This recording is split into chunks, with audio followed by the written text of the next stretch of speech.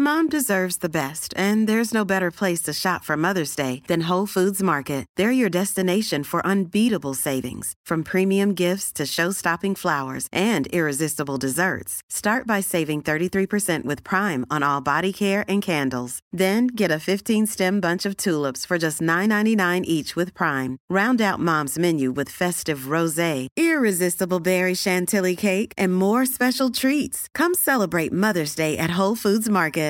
Ready to pop the question? The jewelers at BlueNile.com have got sparkle down to a science with beautiful lab-grown diamonds worthy of your most brilliant moments. Their lab-grown diamonds are independently graded and guaranteed identical to natural diamonds, and they're ready to ship to your door. Go to BlueNile.com and use promo code LISTEN to get $50 off your purchase of $500 or more. That's code LISTEN at BlueNile.com for $50 off. BlueNile.com, code LISTEN.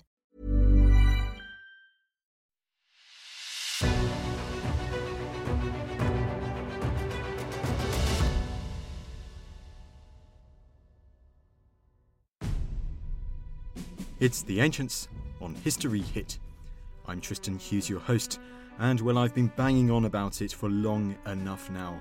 The book, my first book, all about what happened following the death of Alexander the Great and the turmoil that immediately erupted, is out. It's called Alexander's Successors at War, the Perdiccas Years. And for today's very special podcast, we at Ancients HQ, we thought that I'd read out an abridged chapter from this book, one of the many extraordinary stories of individuals from this huge cast of extraordinary figures that really come to the fore following the death of Alexander the Great.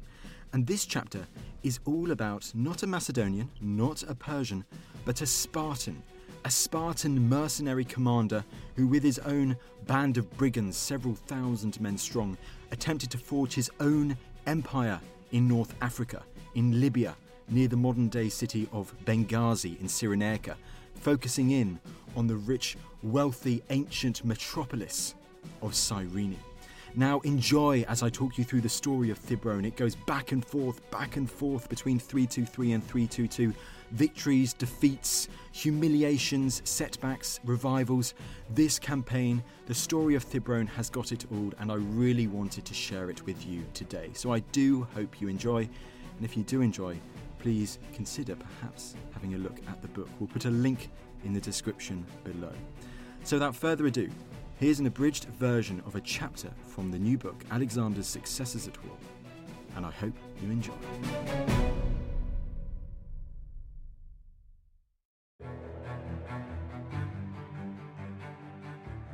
Alexander the Great. This Macedonian king, born more than 2,000 years ago, ranks among the most famous figures in history, and with good reason.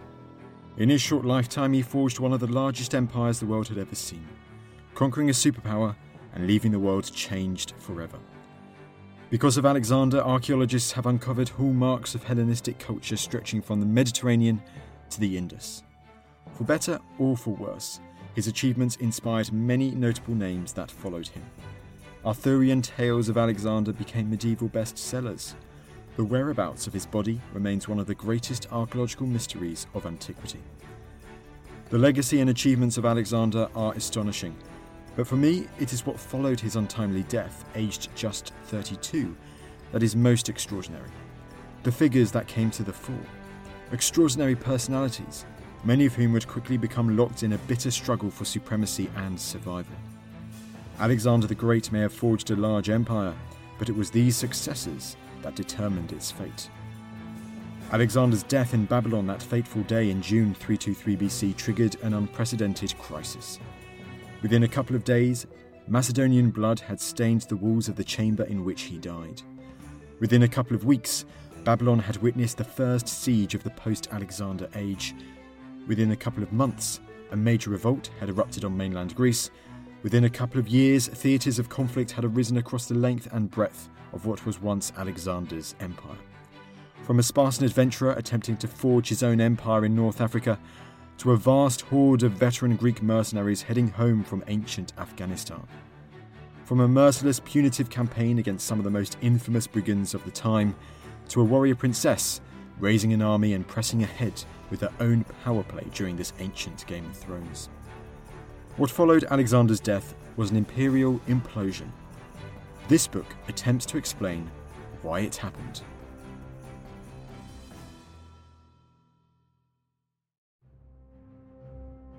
The Spartan Adventurer. Spartan shields glimmered in the Libyan sunlight. Veteran soldiers stood ready.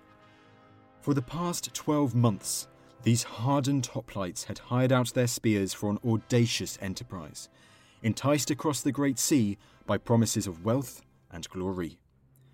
At their head was a Spartan condottiere, an adventurer, a general who had infamously thrown himself into the limelight following Alexander the Great's demise.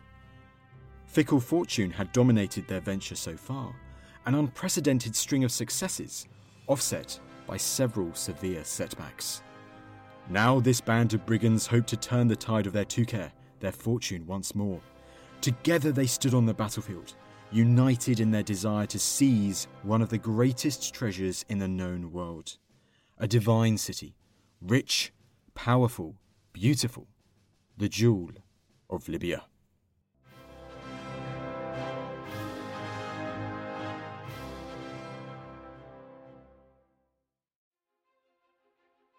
To correctly cover the background to this story, we are starting in 324, in the penultimate year of Alexander the Great's reign, to tell the story of Harpalus, the disgraced Macedonian treasurer who once served at the centre of Alexander's Macedonian Empire. This story is crucial to the rise of our central figure in this chapter, the Spartan adventurer Thibro. In late 324, a lone ship sailed away from Athens carrying the most wanted man in the Mediterranean. His name was Harpalus. Corrupt and crooked, the disgraced treasurer had once been at the forefront of Macedonian politics, a focal name within the empire. That time had passed. Earlier in the year, Harpalus had crossed his bridge of no return. The enormous wealth of the Persian Empire, the wealth that they had acquired, the Macedonians had acquired from the Persians, had lured Harpalus into a decadent lifestyle. Luxury was endorsed, statecraft was sidelined. Today, he is best remembered for fawning over prominent Athenian prostitutes, a story that has come to epitomise his negligence. Such dereliction of duty fostered its own consequences. Maladministration spread like wildfire across the empire's central provinces. Temples and tombs were sacked, subjects mistreated. The chances of retribution seemed low. Neither Harpalus nor his decadent partners in crime expected Alexander ever to return from fighting in the Far East. But Alexander did return, and retribution was swift. Many of Harpalus's extravagant accomplices were charged with profligacy. All were swiftly executed. Harpalus saw the writing on the wall. The consequence of reckless extravagance during Alexander's absence in the East, he feared he would be next to receive a one-way summons to the king's court. It was time to escape. In February 324, with hired muscle, a band of friends, and a small fortune, Harpalus headed west, culminating in his arrival at Athens in the summer. Thinking only of his safety, the devious Macedonian had turned completely against his king and colluded openly with bellicose Athenians intent on revolt. His actions proved highly divisive. Though his rhetoric and bribes won him some significant supporters, many others opposed having the disgraced treasurer within their walls. Nor were the Macedonians going to stand idly by in the meantime. 3 times they demanded the Athenians hand over Harpalus. 3 times Athens refused, although their resistance weakened. Imprisoned within the city, Harpalus's days looked numbered. Demosthenes and the Athenians faced a dilemma. Demosthenes, by the way, was a prominent Athenian statesman who I cover the story of in detail in a preceding chapter. They did not want to hand over Harpalus, a suppliant, to the Macedonians. Nor, however, do they want to provoke a futile war with the all-powerful Alexander for continuing to house Macedon's most wanted. Enemies were circling. urging Alexander to sail west and surround the city with thousands of soldiers and siege engines. Holding on to Harpalus kept the threat of war hovering. Harpalus's liability outweighed his financial benefits. His mere presence affected Athens' ability to negotiate matters of state. Already Demosthenes was trying to persuade the Macedonians to let Athens retain control over Samos, a colonial possession Alexander had recently ordered they return to the island's native inhabitants. Demosthenes and the Athenians were desperate to reverse this decision, but if they were to have any chance of convincing the Macedonian monarch to change his mind, ridding their city of Harpalus was essential. Securing Samos took precedence. A solution was conjured up. As the days passed, Harpalus's custody grew more and more relaxed. Fewer and fewer guards were assigned to keep watch over him, and before long all of Harpalus's armed captors had been relieved of their duties. Harpalus was free to flee, his prison having evaporated around him. Hurried down to the harbour, he boarded a boat and sailed away into the Saronic Gulf. Macedon's most wanted was on the run once more. Having drifted out of the Gulf into the Aegean Sea, Harpalus and his crew sailed south, keeping close to the Peloponnesian coastline. His past submission had seen him sacrifice a small fortune, confiscated by the Athenians upon his arrest. But Harpalus had a fallback position. Before being admitted to Athens, he had deposited much of his wealth at faraway Tainarum, situated at the south of the Peloponnese. Protected by his personal mercenary army, some 6,000 strong, neither the Athenians nor the Macedonians were able to seize this already stolen Achaemenid Persian treasure.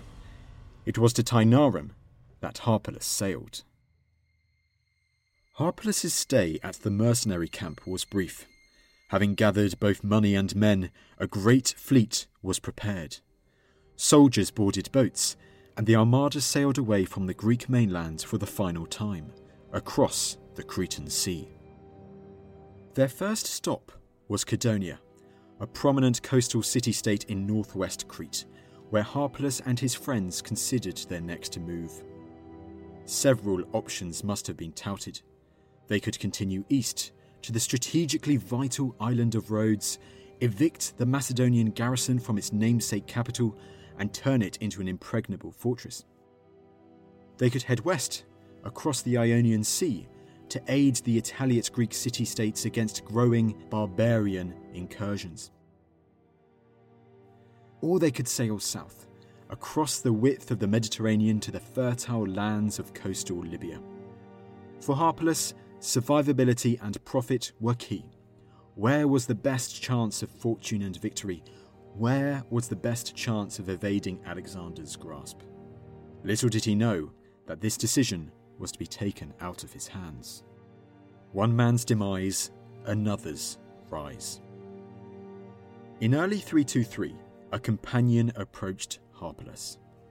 His name was Thibron, a Spartan mercenary commander who had accompanied his paymaster since he fled Babylon. Harpalus considered Thibron a loyal ally. It was a grave mistake.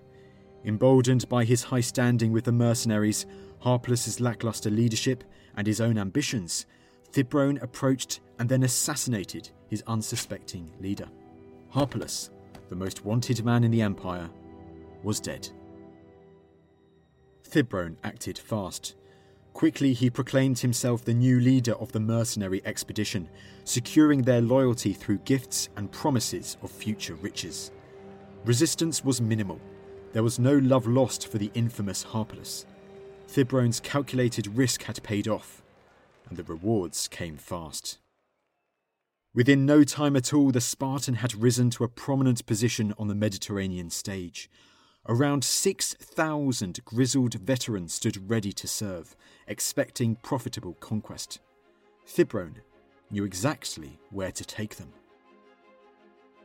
A band of Hellenic statesmen had watched these dramatic events unfold before their eyes. But these prominent figures did not hold power in Cydonia. They were exiles, suppliants, banished from their place of birth. Far away from their home city, they craved to reverse their current misfortune. They craved to return to their homeland with a formidable force, to expel their hated foes at the tip of a bloodied spearpoint. For that, however, they needed an army. They sought a general capable of restoring them to their homeland. They sought a liberator. They found Thibron. Where was home for these Hellenic exiles? It was not to the north, neither in Greece nor the Aegean, nor was it to the west or east. It was to the south, in Africa, Cyrene. In the book, I here go into a bit of detail about Cyrene's background and how this Hellenic city-state in modern Cyrenaica rose to become one of the wealthiest cities in the whole of the ancient Mediterranean. For now, and this abridged chapter, however, we're going to dive into the story at the end of the 4th century at the time of Thibron and his mercenary army. By the end of the 4th century, Cyrene's wealth was legendary. A beautiful city adorned with monumental marble temples, thick stone walls, richly decorated racecourses, and a thriving cosmopolitan marketplace. Away from the marketplaces, academia also flourished. The city boasted one of the most famous schools of philosophy in the Mediterranean. All this helped to establish Cyrene as one of the largest and most prosperous cities in the Mediterranean. Yet no kingdom enjoys endless immunity from instability. No golden age can last forever. In the mid-320s, a vicious civil war erupted within the city, as oligarchs and democrats struggled for supremacy. In the end, the oligarchs emerged victorious. They chased what remained of the democrats out of the city and banished them from their homeland. Exiled, some of these fugitives fled north across the Mediterranean to Cydonia on Crete. It was they who turned to Thibron, seeking a swift return to Cyrene's shores. Thibron required little convincing. The possibility of controlling Cyrene was too tantalizing a prize to refuse. Nevertheless, the Spartan made sure to control his ambitions in front of the exiles. He declared himself their saviour, their champion, the man who would restore them to Cyrene, by the spear, if necessary. In reality, however, Thibron's ambitions stretched much further. His expedition would not simply be a noble crusade for the benefit of others. Cyrene's vast riches would be his prize.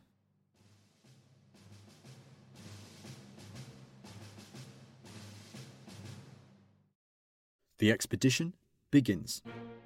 At the height of 323, Thibron's army set sail for Cyrenaica. The exiles guided Thibron and his army to a secure landing zone. Once assembled upon terra firma, the soldiers wasted no time and started marching towards Apollonia, which was the port of Cyrene, intending to cut off Cyrenaean communications to their port before heading inland. The Cyrenaeans, however, had no intention of letting this happen without a fight. Having learnt that their exiled enemies had returned to Libyan shores with force, they amassed a sizable army and marched to meet the mercenaries on the open field. En route to Apollonia, Thibron found his path blocked by this enemy host. A mix of cavalry and infantry opposed his men, but the Spartan's attention must have been drawn to the most iconic unit his enemy fielded. Chariots had long been closely associated with Cyrene. Described as a city of fine chariots by the poet Pindar, racing these vehicles was the traditional sport for the city's nobility. And this is a quote from Pindar's 4th Pythian. Instead of the short-finned dolphins, they shall have swift horses and reins for oars. They shall drive the storm-foot chariots. Chariot races were a keystone feature of the polis's heritage, but militarily too, they had long served an important role. This way of warfare was iconic of an archaic age. Images of Assyrian chariot archers skirmishing enemies from a distance, or Greek heroes being escorted up to the walls of Troy, may well come to mind. For the Cyrenaeans, however, chariotry was not an antiquated method of fighting. They had mastered the science. They had learnt to use these chariots with deadly effect. Stationed behind the front line, the chariots functioned as fast-moving troop transports. 4 of the city's famous horses pulled a semi-protected cabin, capable of carrying 3 passengers. At the forefront was the driver, expert at guiding his 4-horse team across the battlefield. Supporting him were 2 infantry soldiers, the real teeth of the team, wielding spear, bow or javelin. After battle commenced, these chariot teams would ride up and down behind the army's front line, close enough to view the action, but far enough away to ensure the vehicles did not become bogged down in a deadly melee. For a time, they remained at a distance. That was, however, until the line began to falter. As soon as news reached the chariots that a part of the formation was crumbling, the horses would race across the field, urged on by their charioteers. Once they had reached their destination, the infantrymen dismounted and plugged the gap in the line. 2 men on their own would do little to alleviate a faltering line, but these chariots served in large squadrons. If they worked together, these chariot teams formed one of antiquity's most ingenious, mobile reinforcement units. Once the threat on one side of the line was repulsed, the soldiers would remount the chariot and quickly be taken to another part of the battle. Though these weapons of war may have looked out of place on the Hellenistic battlefield, their function ensured they were far from obsolete. Now I must stress that what I've said just then about the chariots and how they functioned is debated. I have put forward the argument that I believe is most likely, having looked at the research, and my arguments for that can be found in a footnote at the end of the book. The Cyrenaeans fielded the best force their city had to offer to oppose Thibron. Nevertheless, despite larger numbers and their iconic chariots, the experience of the Spartans' hoplite mercenaries proved telling. Using their Doru spears to knock aside those of their adversaries with ease, time and time again the veterans landed killing blows. The Cyrenaean part-time infantry proved incapable of putting up an effective resistance. It was a slaughter. Cyrenaeans fell left, right and centre, unable to halt the mercenary onslaught. Soon the battle's outcome was beyond doubt. What remained of the Cyrenaean army fled back to the safety of their city's defences, abandoning their port to Thibron's victorious army. Having buried the dead, Thibron proceeded to Apollonia, seizing the wealthy maritime trade centre and dividing the spoils among his men. This was merely a taster of things to come. Cyrene, the jewel of Libya, was within reach. Thibron's siege of the city did not last long. Seeing no hope in further resistance, the terrified Cyrenaeans agreed to Thibron's demands. To pacify the plunderers, they would tribute 500 talents of silver, over £5 million today. The Democrats were restored, but they were merely puppets.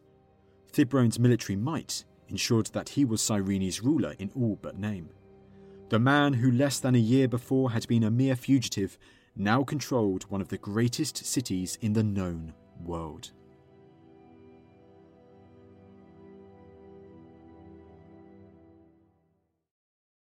Thibron had achieved his goal, yet the adventurer had always wanted more than simply subduing Cyrene. The city's vast tribute would fund further expeditions. It would allow him to start extending his power along the Mediterranean's southern coastline. Cyrene was the first step in a much larger Libyan imperial dream. As silver-filled wagons bearing the Cyrenaean tribute began to arrive at Thibron's camp near the city, the Spartan started preparing his men for the next campaign of conquest. He showered riches and rewards among his band of brigands, spurring their eagerness to take to the field once more and seize further plunder by the tips of their spears. Thibron knew that his mercenaries formed the nucleus of his newfound military might, the veterans who had won him Cyrene. They knew it too, and their commander took precious care to safeguard their loyalty. Nevertheless, Thibron needed more soldiers. He needed allies to aid his invaluable mercenaries in the upcoming campaign. Alongside the obligatory tribute, he had also demanded the Cyrenaeans provide him military assistance. They would supply infantry and cavalry, but most importantly, they had to provide him with half of their chariot squadrons, perhaps some 50 vehicles. Thibron must have noted their potential as rapid reinforcement carriers in the previous battle. One must never underestimate the importance of logistics and an effective command structure. The Spartan condottier's campaign plans were drawn up. He would lead his army west, crossing Cyrenaica to the western edge of a great gulf of water that the Greeks referred to as Greater Syrtis, the Gulf of Syrtis. From there they would march south, shadowed by the navy and subduing the seaside settlements one by one. It would be no easy task. Much of this land was dominated by the Nasamones, a powerful Libyan tribe that shared a long and contentious history with Cyrene and its fellow Greco-Libyan cities. So to aid him in this campaign, Thibron sought alliances with other Greek city-states in Cyrenaica: Barca, Taucaera, and Hesperides.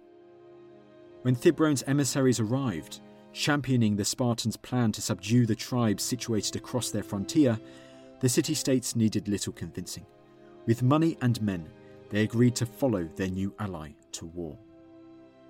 Thibron commanded a powerful position. Through a mix of military might and shrewd diplomacy, he had united the Hellenic cities in Cyrenaica under his banner.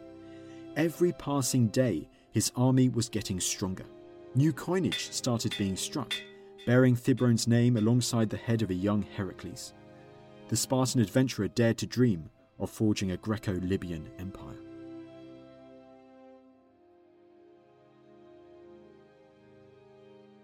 Thibron had taken the time to strengthen the allegiance of his soldiers, garnering support as he generously shared out the spoils they had stolen at spear point.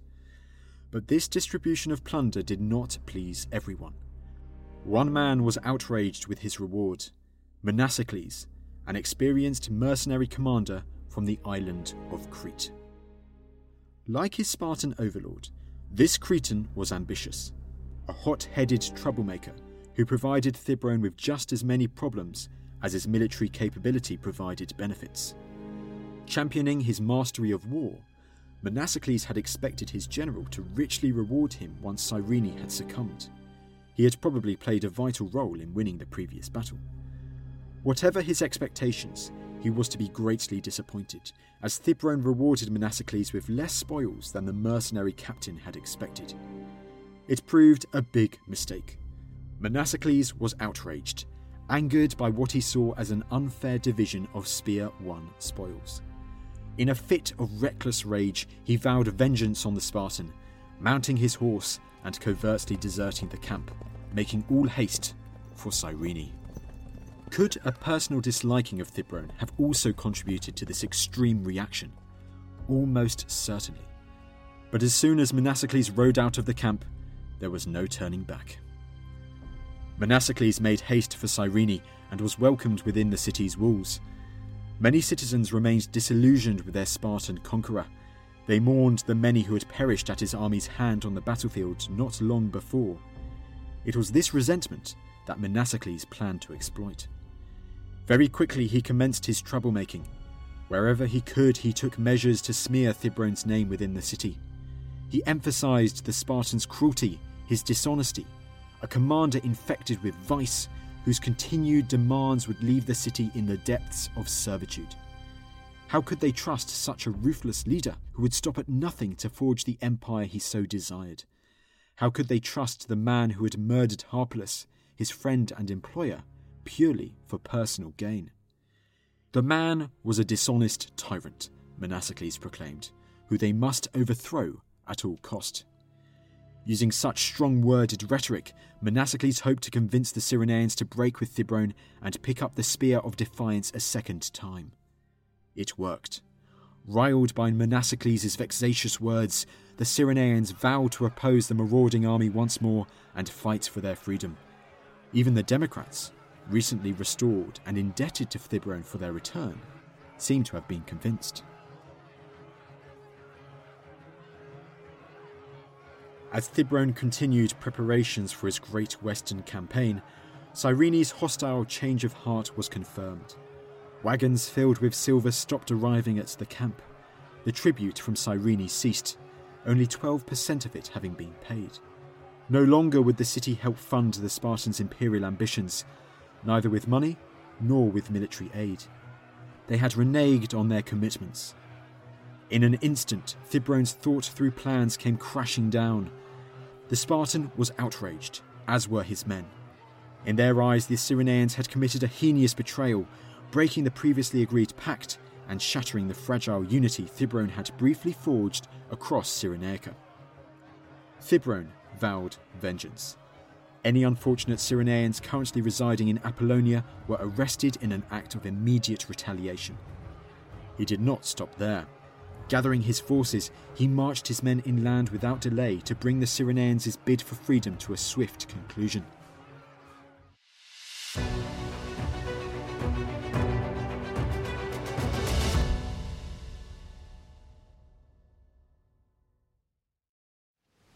Have you heard? History is going to Antarctica, and we're taking you with us.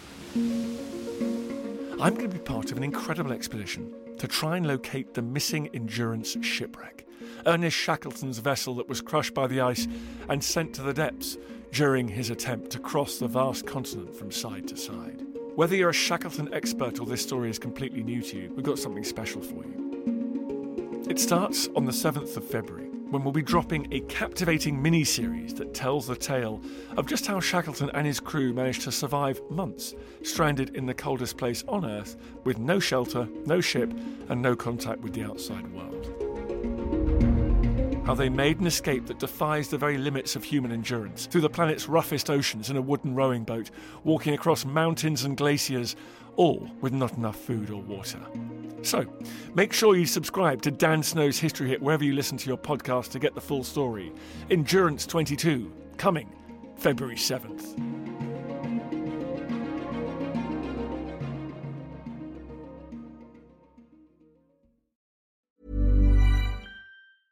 A lot can happen in the next 3 years. Like a chatbot may be your new best friend. But what won't change? Needing health insurance. United Healthcare Tri-Term Medical Plans are available for these changing times. Underwritten by Golden Rule Insurance Company, they offer budget-friendly, flexible coverage for people who are in between jobs or missed open enrollment. The plans last nearly 3 years in some states, with access to a nationwide network of doctors and hospitals. So for whatever tomorrow brings, United Healthcare Tri-Term Medical Plans may be for you. Learn more at uh1.com. Mom deserves the best, and there's no better place to shop for Mother's Day than Whole Foods Market. They're your destination for unbeatable savings, from premium gifts to show-stopping flowers and irresistible desserts. Start by saving 33% with Prime on all body care and candles. Then get a 15-stem bunch of tulips for just $9.99 each with Prime. Round out Mom's menu with festive rosé, irresistible berry chantilly cake, and more special treats. Come celebrate Mother's Day at Whole Foods Market. There's never been a faster or easier way to start your weight loss journey than with PlushCare. PlushCare accepts most insurance plans and gives you online access to board-certified physicians who can prescribe FDA-approved weight loss medications like Wegovy and Zepbound for those who qualify. Take charge of your health and speak with a board-certified physician about a weight loss plan that's right for you. Get started today at plushcare.com/weight loss. That's plushcare.com/weight loss. plushcare.com/weight loss.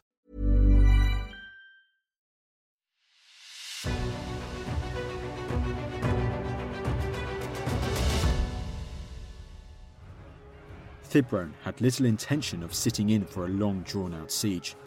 His men had proven their superiority over their Cyrenaean foe on the open field.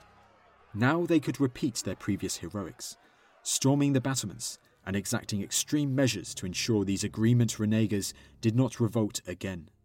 The assault commenced. What followed was disaster. The impetuous assault proved woefully ill-prepared. Cyrene's walls held strong. Thibron's desire for a swift resolution to the revolt had resulted in spectacular failure.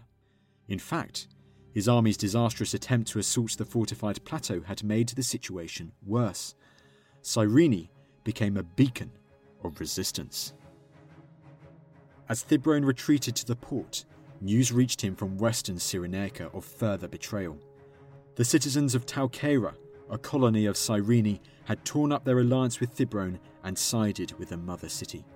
It was a big blow, further fracturing Cyrenaican loyalties.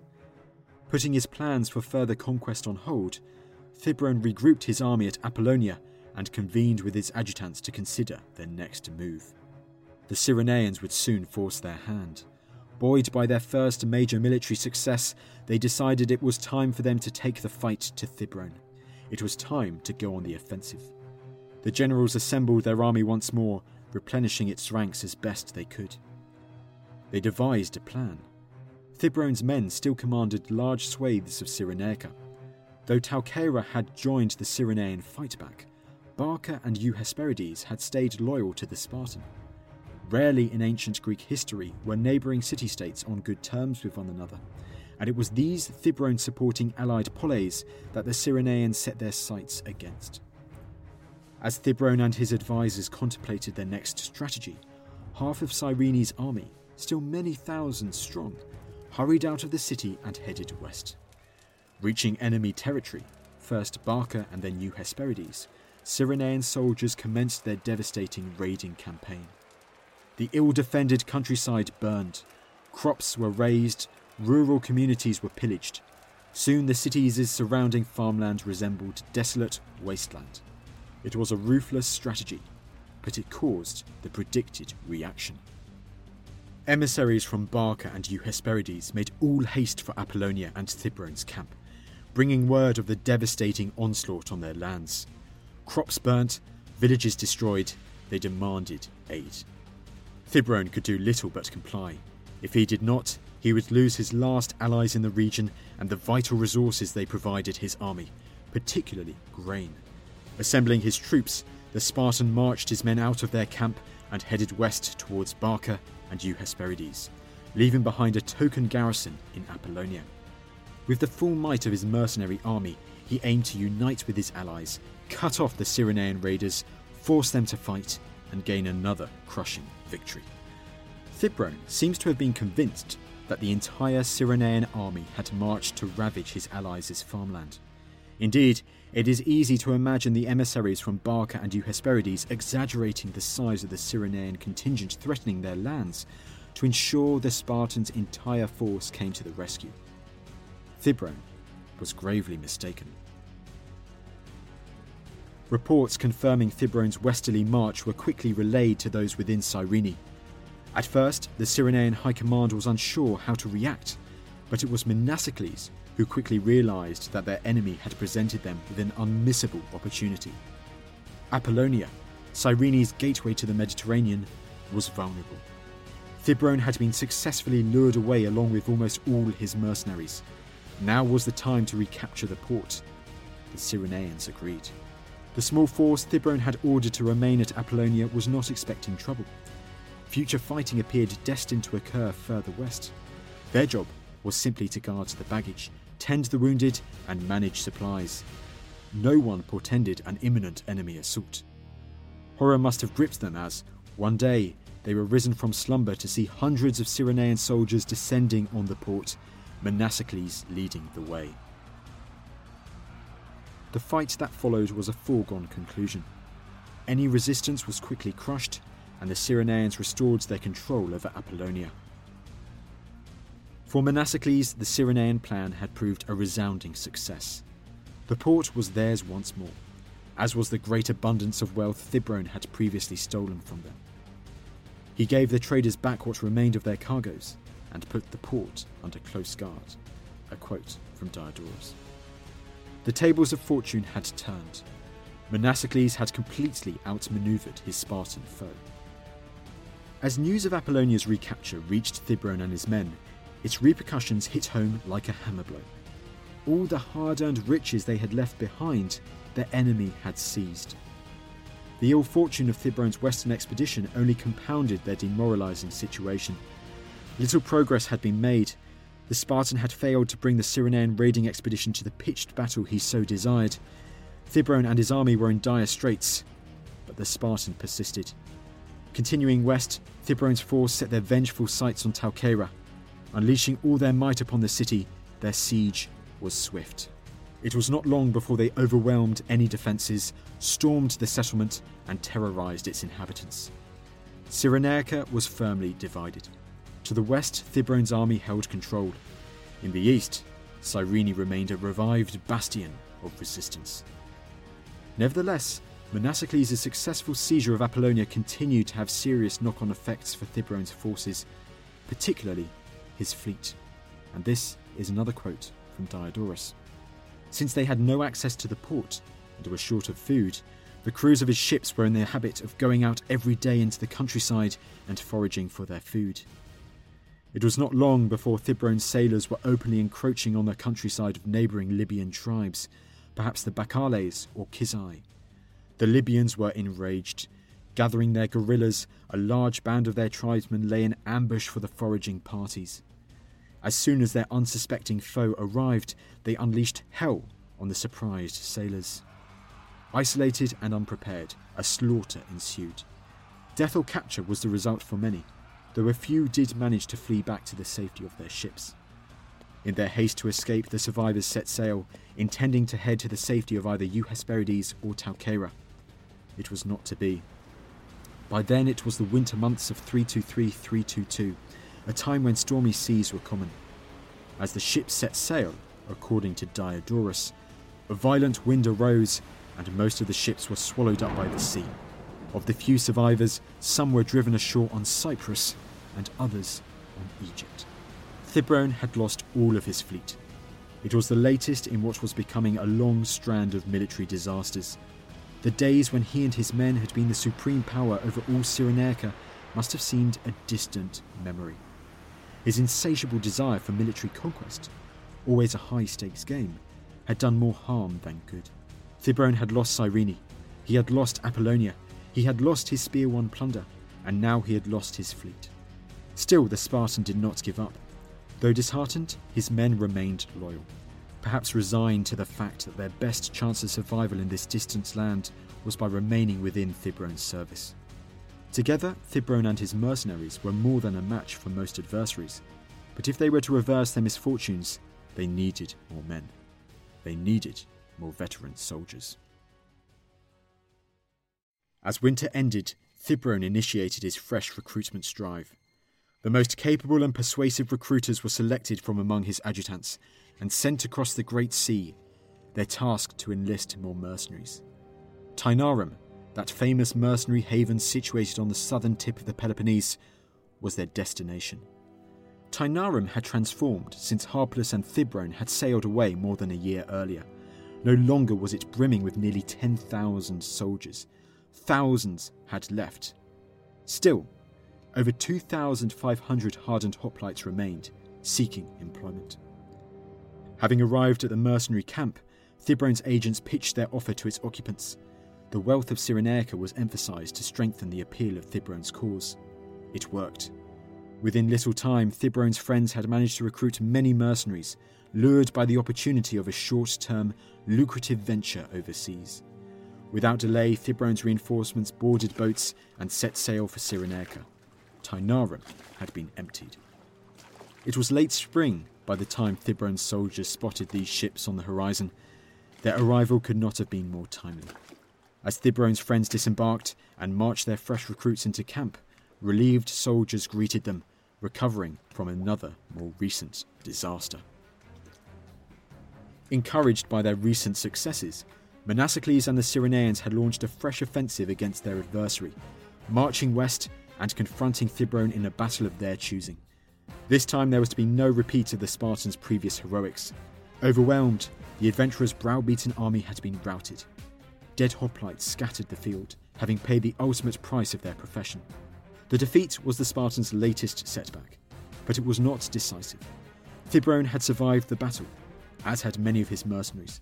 Together they were still a capable fighting force, but to lose the martial quality their fallen comrades had possessed would have been a bitter blow. No matter how small their number, these were losses Thibron could ill afford. Each mercenary's skill and expertise was vital. Whereas the Cyrenaeans could quickly bolster their forces with raw recruits and Libyan allies, Thibron could not easily replenish his mercenary nucleus. The defeat had sent Thibron to the brink of despair. His enemy, riding high on recent successes, tasted victory. The Spartan considered abandoning any attempt to recapture Cyrene. It was then, as he pondered whether to fight on any longer, that Thibron's friends had returned bringing more than 2,500 professional reinforcements. This changed everything. Once again, Thibron's feelings dramatically transformed. From despair to determination, from forlorn hope to renewed confidence. Once more the adventurer gathered his men.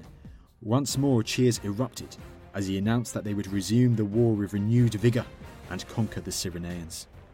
Significantly reinforced, the recently defeated army took the offensive yet again.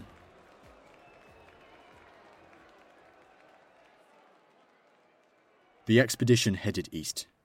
Thousands of soldiers marched, an awesome spectacle for any onlooker.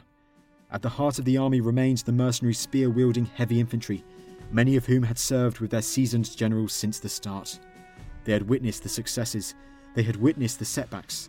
Still, they remained committed to the adventurers' cause, their eyes firmly fixed on obtaining lucrative plunder. Alongside the veterans, an array of other units marched: light infantry, cavalry, and a draft of citizen hoplites, provided by those Greek city-states in Western Cyrenaica that still rested their hopes on the Spartan success. A versatile mix of units, the adventurer had cobbled together a capable army several thousand strong. He knew his foe would outnumber him, but as previous experience had shown, numbers only counted for so much when facing a force of superior fighting ability.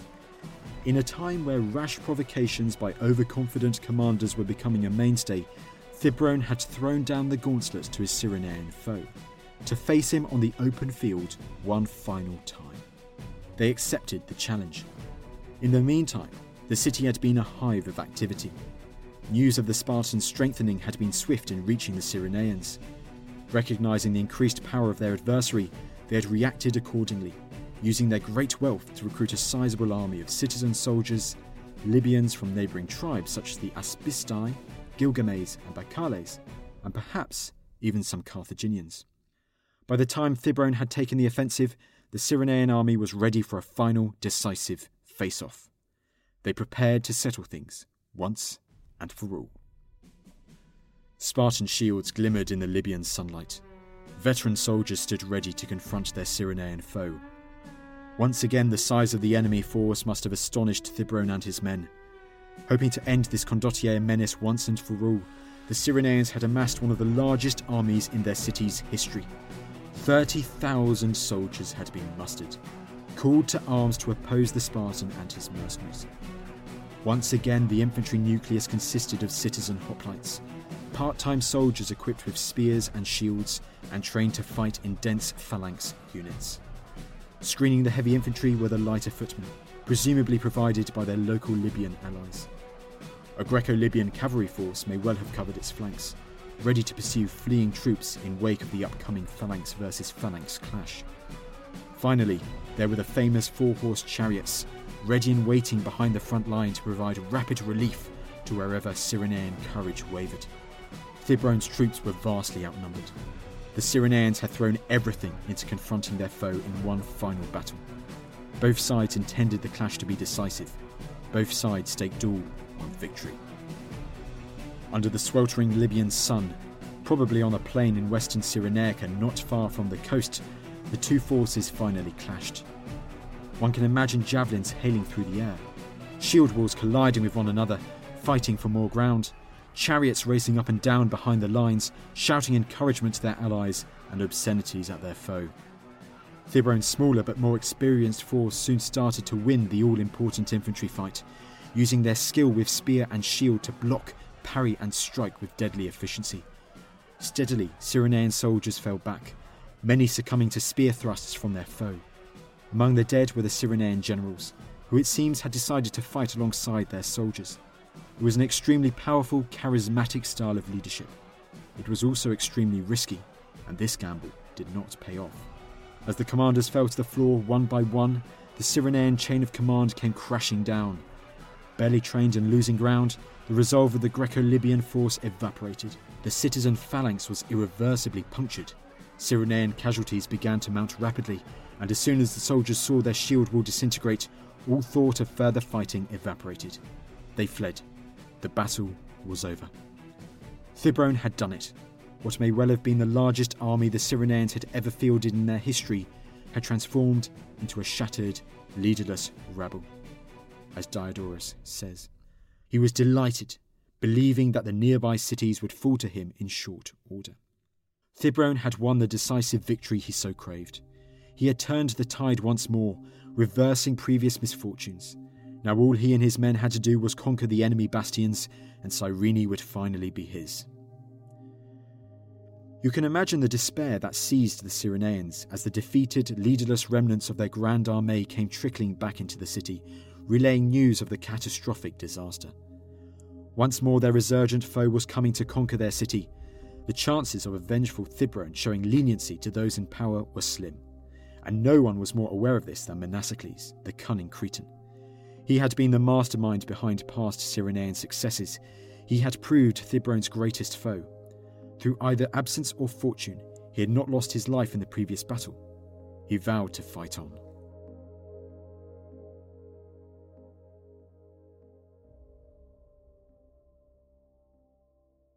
Knowing that only a slow, painful death awaited him if he fell into his former commander's hands, Monasocles acted, convincing the Cyrenaeans to continue resisting from behind their strong walls. The Cyrenaeans complied, gathering supplies for a siege and electing Monasocles to their new council of generals. They readied the defences for the blockade that was sure to come. Thibron's plan of attack was twofold. Placing his army between Cyrene and Apollonia, he targeted the two objectives simultaneously. Some of his men laid siege to the port, aided by whatever remained of the fleet. Others marched inland, launching daily assaults on Cyrene's walls and hammering home to the besieged some terrible facts. Thibron's men controlled the countryside. Thibron's men had deprived them of access to the port. Days, weeks, the siege dragged on. An isolated island surrounded by a sea of enemies, food supplies in Cyrene dwindled. Fresh assaults kept coming with every passing day. Resources became more and more strained. Resentment grew among the population. For their current misfortune, they pinned the blame on those in power, to Monasocles and his fellow oligarchs. Political enemies sensed opportunity to exploit this crisis, and it was not long before resentment boiled over into revolution. Political strife erupted within Cyrene's besieged walls. The Democratic Party riled the citizens up against the oligarchs and evicted them from the city. Stranded in political no man's land, the outcast oligarchs faced a difficult choice. Submitting to Thibron seemed their best chance of survival, hoping their pitiful state would allow them to gain their foes' forgiveness and favour. Many took this course of action and were welcomed into Thibron's camp. Others, however, did not. For those exiles, Monasocles among them, the idea of laying themselves at Thibron's mercy was a risk they did not dare. Fortunately, they had another option. Eluding Thibron's patrols, Monasocles and his companions fled towards the coast, where they boarded a boat and sailed east. Their destination was Egypt. They had heard that a new governor had recently arrived in the province, a proven general and former friend of Alexander the Great. Monasocles and his comrades hoped he would be their saviour. In the chapter itself, here I go into a bit of detail about Ptolemy's early ruling of Egypt. But now we're going to go straight to Monasocles, their arrival in Egypt, and the Cyrenaean call for aid. Monasocles and the oligarchs disembarked onto Egyptian soil. Immediately they made for Ptolemy and, reaching the new governor, informed him of the tumultuous events in the west, of Thibron's arrival, the back and forth campaign that followed, his final decisive victory, and its consequences. They looked to Ptolemy as their saviour. They pleaded with him to march to their aid, send an army west, liberate Cyrene from their foes, and restore a sense of peace and stability to their beloved city. Ptolemy needed little convincing. The opportunity to further strengthen his power had arrived at his provincial court at Memphis. Very quickly he acknowledged the oligarchs' call for aid. He would gather a strong task force. He would have it sail west, confront Thibron and liberate Cyrenaica from these brigands. In reality, however, his motives ran far deeper. Controlling prosperous Cyrene and its neighbours was his main incentive. Restoring the exiles was simply a facade, a convenient pretext under which he could conceal his own ambitions. Similarly, self-serving motives had influenced Thibron's decision to aid the exiled Cyrenaean Democrats over a year earlier. Now it was the turn of the city's fugitive oligarchs to be exploited by an external ally. Ptolemy's military forces began to bustle with activity. Near the Mediterranean coast, the expeditionary army gathered during the summer of 322. Macedonians and mercenaries prepared to board ships and sail west to Cyrenaica. Ptolemy had invested in the enterprise's mobilization, but he would play no active part in the campaign. He was needed in Egypt to govern the province. In his stead, supreme command of the Cyrenaean campaign was assigned to one of the governor's most trusted subordinates, Ophilas. A veteran of Alexander the Great's expedition, Ophilas had accompanied Ptolemy to Egypt in the wake of Alexander's death. An experienced commander, loyal and dependable, the man was the perfect choice. It was not long before rumours started reaching those in and around Cyrene about developments to the east. A small armada had been sighted sailing west from Egypt and transporting a large army. It was a troubling whisper, swiftly followed by more distressing confirmation that the fleet had arrived in eastern Cyrenaica and disembarked its army.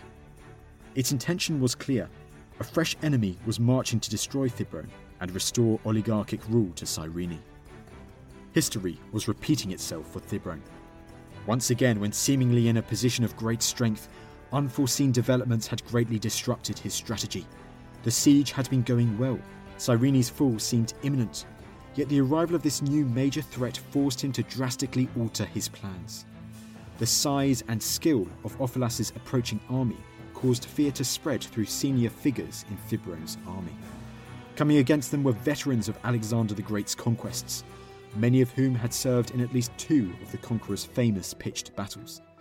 Leading them too was no raw general, but a man who had ventured to the edges of the known world, a battle-hardened, confident commander. Panic gripped the oligarchs who had chosen to throw themselves in with Thibron. No longer did they favour their patron's fortunes in the war. With no love lost for their commander, one night these men unanimously agreed to flee the camp and reconvene with their fugitive friends accompanying Ophilas. Covertly, under cover of darkness, they aimed to switch sides. It was not to be. As the oligarchs put their escape plan into action, the Spartan soldiers spotted them and gave chase. The escapees were soon overwhelmed, cut down to a man by their enraged pursuers. The arrival of Ophilas had cost Thibron his Cyrenaean exiles, but the loss of such disloyal allies was far from disastrous. In fact, it offered him opportunity. Cyrene's Democrat generals were in dire straits, terrified by the arrival of this new expeditionary force championing the cause of those who they had so recently expelled. They sought a strong ally, someone to stand with them against their most hated rivals. At the same time, they discovered that Thibron had put to death the Cyrenaean oligarchs within his ranks. He'd executed many of their political enemies. The Democrats sensed opportunity. Putting aside past differences, they reached out to the Spartan, offering terms. Let them unite against the greater threat. Thibron saw the logic. Meeting with the Democrats, former friends turned foes, the two sides agreed terms in the face of this immediate danger. What remained of the war-weary Cyrenaean army marched outside the city's walls and united with their former enemy. It was not long before Ophilas's expedition, full of fresh professional warriors, arrived near the city. Thibron's conglomerate force stood ready to oppose them. The Spartans' mercenaries boasted a glowing military record, the victors of several stunning successes that only confirmed their capability for combat on the open field. But this would be no rerun of previous engagements. In the ensuing battle, the superior quality of Ophilas's force became clear, his infantry carving through Thibron's mercenaries and the supporting Cyrenaeans. The result was decisive, a disaster for Thibron. After over a year of campaigning, of retreats and resurgences, for Thibron, this was the end. There had been no recovery from this setback. As his army melted away, the adventurer fled west with whatever troops remained. Abandoned, defeated, and with little stomach for further fighting, it was not long before the Cyrenaeans sued for peace, the city once again at the mercy of a foreign commander. Ophilas did not stop there. With Cyrene subdued, he rapidly went in pursuit of Thibron, capturing his strongholds one by one and instating loyal subordinates in each. Within no time at all, Ptolemy's influence stretched the length of Cyrenaica. Thibron found himself in a hopeless situation. Devoid of allies and labelled the most wanted man in the region, the Spartan was forced to flee deeper and deeper into Libya. This did not save him. And here is a quote from Arrian of the following. He was brought in by Libyan horse herders and taken before Epicides of Olynthus at Talcaera, which is the city that Ophelas had saved. The Taucaeran citizens demanded it for the past misery they had suffered at Thibron's hands. Ophelas obliged. Epicides handed the Spartan over to the Taucaerans for torture. Beaten and bruised, a broken Thibron was then marched east to Apollonia, the place where this one-time mercenary leader had planned a great Libyan venture many months before. Times had changed. There had been no miraculous reversal of fortune for the Spartan that day. A shadow of his former self, Thibron was paraded through the port and crucified. Thibron, son of Tantalus, a man who was softly out-talented of his talents. And that is a quote from Athenaeus. Thibron was dead. In one decisive campaign, Ophelas had completed what Thibron had so spectacularly failed to do. He had subdued Cyrenaica. Despite being a mere spectator for most of the anarchy that had gripped Cyrenaica, Ptolemy, through Ophelas, had landed the decisive blow. The remarkable story of Thibron, the damaging intrigues, the decisive successes, the catastrophic failures, had ended pitifully. Today, his tale has become sidelined to a few insignificant lines in the history books, but no longer. How different his story might have looked if Mnasicles had not betrayed him that day in 323.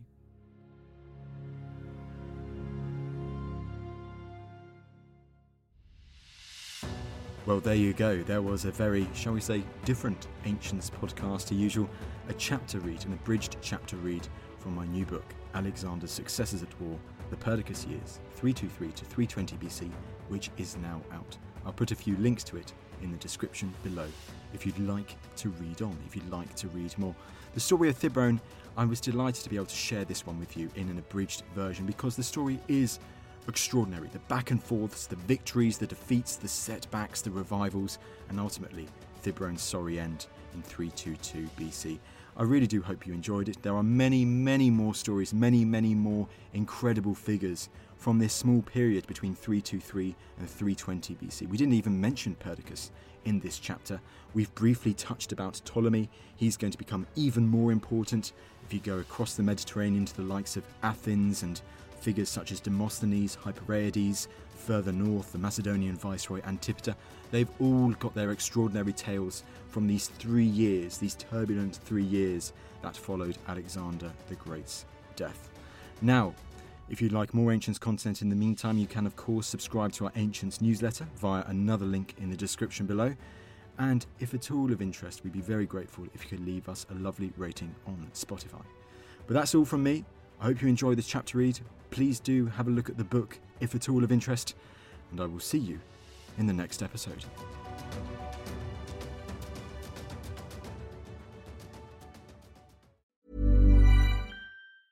Mom deserves the best, and there's no better place to shop for Mother's Day than Whole Foods Market. They're your destination for unbeatable savings, from premium gifts to show-stopping flowers and irresistible desserts. Start by saving 33% with Prime on all body care and candles. Then get a 15-stem bunch of tulips for just $9.99 each with Prime. Round out Mom's menu with festive rosé, irresistible berry chantilly cake, and more special treats. Come celebrate Mother's Day at Whole Foods Market. Thank you for listening to this episode of The Ancients. Please follow this show wherever you get your podcasts. It really helps us and you'll be doing us a big favour. Don't forget, you can also listen to all of these podcasts ad-free and watch hundreds of documentaries when you subscribe at historyhit.com/subscribe. As a special gift, you can also get your first 3 months for just £1 a month when you use code ANCIENTS at checkout.